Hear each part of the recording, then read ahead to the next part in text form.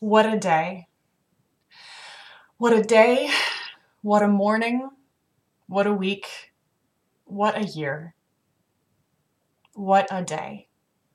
A day in which we celebrate with joy and laughter and hope the resurrection of Jesus. A day in which we celebrate with food and family, hopefully each of us getting to have some taste of that this year after a long year of many separations.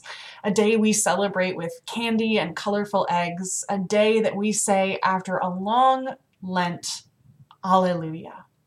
What a joyous day. But of course, if we pay attention to the stories, we find out that today did not start joyous. That Easter day with joy was bright, we'll sing in just a few minutes, and Jesus Christ is risen today, Alleluia. But that first Easter morning, when the women crept to the tomb, when Peter and the beloved disciple, who apparently was a sprinter in college, they did not find joy. They found fear, terror, amazement, confusion, hesitation, misunderstanding, misrecognizing Jesus and thinking he was a simple gardener. That Easter day with joy was not quite so bright. That Easter day was bright with worry and misunderstanding. What a day. What a day for what a year. We are beginning to see the signs of new life in our world as vaccine distribution spreads, as it increases in Minneapolis, Minnesota, our whole country, and around the world. We are beginning to see the signs of new life, of life post-COVID. Just as crocuses are beginning to spring up from the ground, spring is not totally here yet. We are still mostly buried in mud and last year's plants that we are leaving dormant until the bees are well. We are starting to see the signs, but we are not there yet.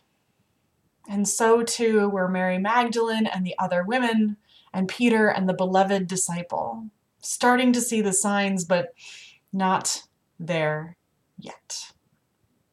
Starting to see the signs of what life was going to look like. They had thought that their Lord, their love, was dead. They had thought that everything they had trusted in was over. And now they wake on the day after the Sabbath to find that Jesus is not dead, but is risen, is up and about and wandering, going ahead of them to Galilee, where he will meet with his disciples, moving through the world in new and unexpected ways. But it is important to note that it is not that Jesus is risen from the dead so that their lives go back to normal.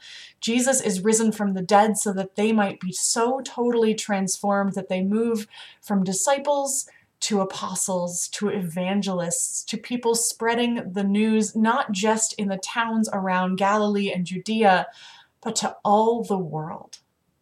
That love bats last and death does not get the last word. What a day. What a day.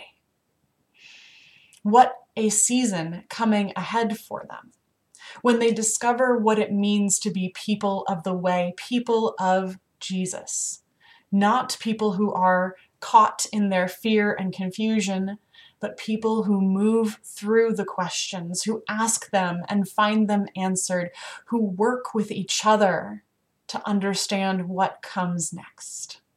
What a day after what a year. We too are moving into a time of new life, of not going back to normal, but stepping into a new world. We must do so cautiously, in the face, especially right now, of rising case counts, increased variants, a return to the tragic violence that stains America's daily life, of mass gun violence, which we have been spared from in many ways during the shutdowns of COVID, and now we see on the rise again, bound up too often with systems of racism and sexism. We do not want to go back. Much as we might long to go back to normal, there is much happening in normal that we need to step away from. Much happening in normal that needs to stay dead, even as Jesus is arisen and new life springs up for us. So we ask with the disciples, with Peter, with the beloved disciple, with Mary Magdalene and the faithful women brave enough to go to the tomb that first Easter morning. What now? Jesus says to Mary in our gospel, don't hang on to me. Don't cling to me. Don't cling to what you thought you knew. Things are coming. Change is happening so that we will not be bound up in one tomb or one room in each of our houses, but sent into the world. It will take the disciples a while to learn. It will take us probably all of our lives to learn how to not cling to what we know and instead move into a world that is longing for the proclamation of new life, of the promise that death does not have the last word, of the promise that love speaks over and over, inviting us in. All of this will take time, just as Easter takes time. There is a moment on Easter when Jesus passes from death to resurrected life. There is a moment on Easter when Mary Magdalene and the other women meet the angel in the tomb. There is a moment when Peter and the beloved disciples see the empty linen wrappings. There is a moment when Mary Magdalene hears her name spoken by her beloved teacher back from the dead. Each of us will find our moments of new life and new hope. Seeing family or friends again for the first time, the first hug in a long time, the first shot of a vaccine, the first of many firsts. Each of us will find our moments, and we will string them together like collecting eggs in an Easter basket as we move into not back to normal, but the new normal, into new life, into hope, into a wide proclamation of God's love. For so long, love has looked like an empty church. Love has looked like us gathered around computer screens and telephones.